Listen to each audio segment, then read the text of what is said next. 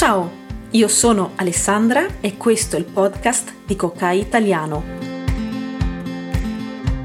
Impara l'italiano con brevi storie di livello base e allenati a parlare con me. Ogni settimana un nuovo episodio per studiare l'italiano in modo divertente ed efficace.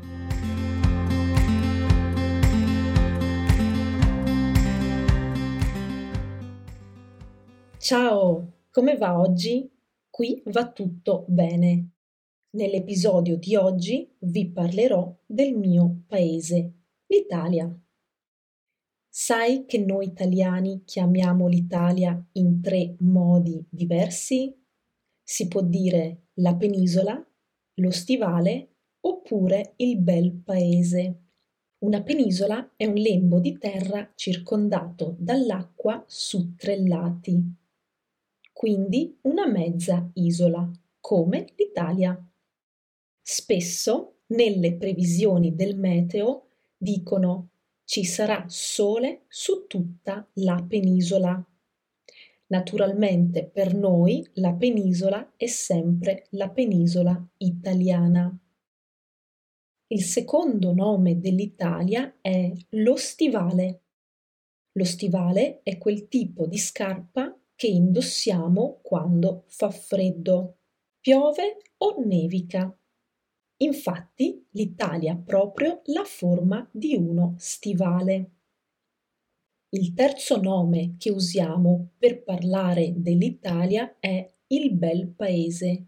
Certo, per noi italiani l'Italia è il paese più bello di tutti. Siamo molto orgogliosi.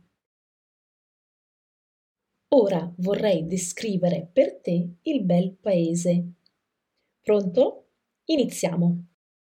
L'Italia si trova in Europa, confina a ovest con la Francia, a nord con la Svizzera e l'Austria, a est con la Slovenia.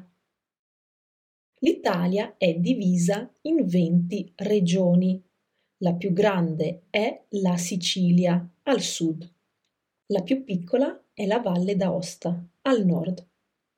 La città più importante di ogni regione si chiama capoluogo. La capitale, Roma, si trova nella regione Lazio, nel centro Italia. La popolazione italiana è di circa 60 milioni. Il territorio italiano è prevalentemente montuoso. Le catene montuose principali sono 2. Le Alpi al nord e gli Appennini che percorrono la penisola da nord a sud. I fiumi più importanti si trovano soprattutto al nord. Il fiume più lungo è il Po, 652 chilometri, che attraversa la pianura padana. Il clima in Italia è temperato. Generalmente al nord fa più freddo che al sud. La lingua ufficiale è l'italiano, ma ci sono moltissime persone che parlano i dialetti locali. Le città più famose sono Roma, Venezia, Firenze, Milano, eccetera. E ogni anno attirano milioni di turisti da tutto il mondo.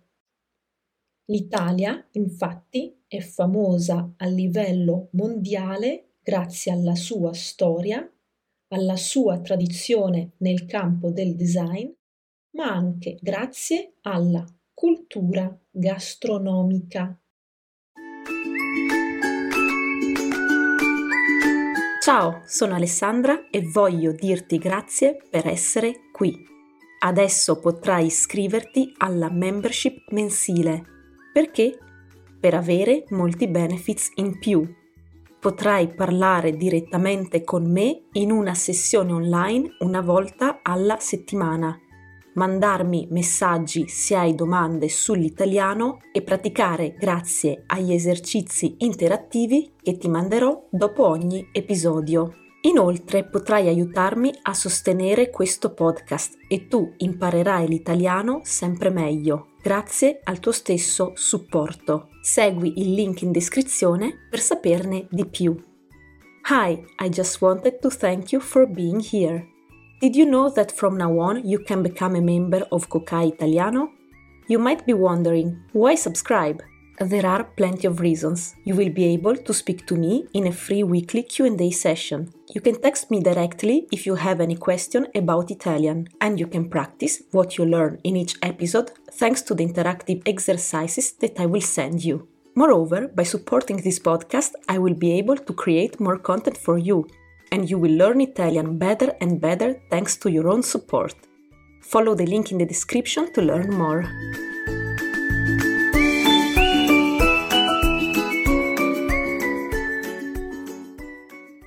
Eccoci qui, adesso vediamo le parole più importanti di questo testo con i nostri 5 language points. 1. Confinare significa essere vicino ad altri paesi. Per esempio, la Spagna confina con il Portogallo, la Francia e l'Andorra. 2. Nord, sud, est, ovest sono i 4 punti cardinali. Per esempio, il sole sorge a est e tramonta a ovest. Oppure Malta è a sud dell'Italia, la Svizzera è a nord. 3. Prevalentemente montuoso. Questa lunghissima parola, prevalentemente, significa soprattutto, molto, specialmente. Per esempio, in questa classe ci sono 8 ragazze e 3 ragazzi, quindi è una classe prevalentemente femminile. Montuoso significa con tante montagne. L'Austria è un paese montuoso, l'Olanda no. 4. Il clima è il tipo di temperatura che abbiamo in un paese. Per esempio, in Russia c'è un clima rigido, cioè fa molto freddo. In Vietnam c'è un clima tropicale e fa quasi sempre caldo. Attenzione però, la parola clima è maschile, nonostante finisca con a. Quindi diciamo il clima. 5. La cultura gastronomica significa la cultura del cibo, gastronomia. Per esempio, l'Italia ha una grande tradizione di gastronomia o gastronomica, cioè ha una grande tradizione di cibo. Bene, tutto chiaro? Oggi non ti faccio le solite domande, ma dirò delle frasi e tu mi dirai se sono vere o false. Dopo una breve pausa ti darò la soluzione. Incominciamo. 1. Il Belpaese significa l'Italia. Vero. 2. L'Italia confina a ovest con la Slovenia. Falso. 3. L'Italia confina a est con la Svizzera. Falso anche questo. 4. L'Italia è divisa in 20 regioni. Vero. 5. Gli stivali si indossano quando fa caldo. Falso. Solo quando piove, nevica e fa molto freddo. 6. La capitale italiana è Milano. Falso, falso, è Roma. 7. Molte persone in Italia parlano i dialetti. Vero. 8. Alpi e Appennini sono le montagne italiane. Vero. 9. L'Italia ha un clima rigido. Falso. 10. L'Italia è famosa in tutto il mondo grazie alla moda, al design e alle città turistiche. Vero. Ecco, adesso prova a parlare tu. Dove si trova il tuo paese? Qual è la capitale? Quali sono le città più famose? Quali lingue si parlano?